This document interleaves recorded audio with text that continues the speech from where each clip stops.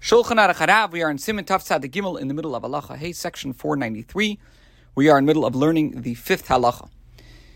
Yesterday, we began to discuss when the 33 days of mourning for the death of Rabbi Akiva's 24,000 students should be observed. As we mentioned yesterday, there's a question as to which 33 days during the 49-day period of the Omer the students of Rabbi Akiva passed away.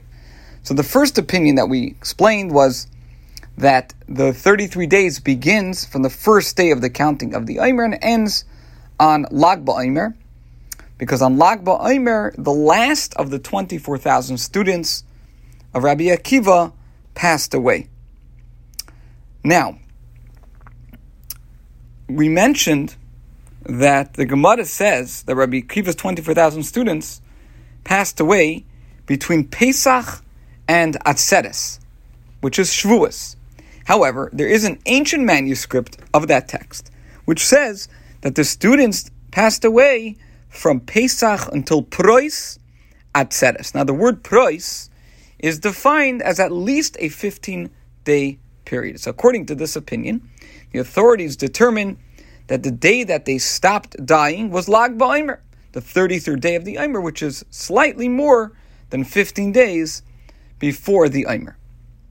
Okay, so based on this, it is customary to increase one's rejoicing somewhat on this day, that is the day of Lag Baomer, and Tachnun is not said, because as we learned in section 131, the Alter Rebbe says Tachnun isn't said on days that are associated with rejoicing, because the students stopped dying on this day.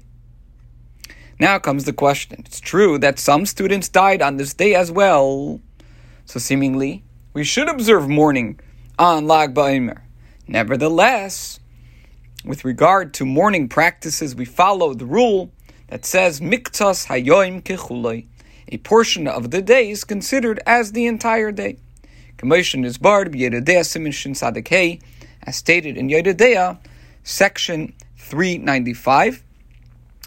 This section is not extant in the Alter Rebbe's Shulchan Aruch. In the Shulchan Aruch of Rabbi Yosef Cairo, it says that this principle applies both on the final day of Shiva, which is the last of the 7 days of acute mourning, as well as on the last day of Shloshim, which is the 30-day period of mourning.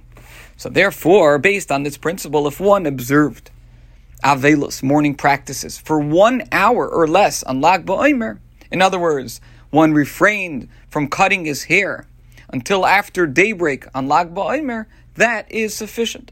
It is permitted for a person to have his hair cut and to marry a woman on Lag Baomer after a portion of the day has passed. Similarly, license is granted from Lag Baomer and onward. Now, if Lag Baomer falls on Sunday, then it's customary for people to get a haircut on Friday as an expression of respect for the Shabbos. Okay. However, the Alter Rebbe now cautions. Even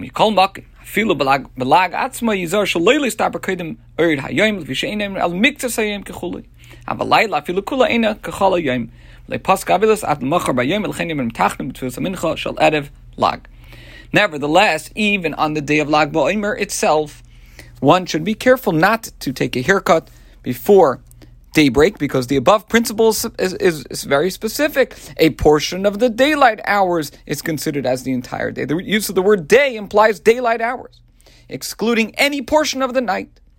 Even the entire night is not considered as the day, and the morning does not end until the following day after daybreak. For this reason, Tachnun is recited in Mincha in the afternoon service on the day before Lag Baomer. Now, there are places where the minig is not to say Tachnun during Mincha on the day before Lag Baomer. So there, the residents of these places, they rely on the authorities who maintain that the mourning ceased at the beginning of the night of Lag Baomer.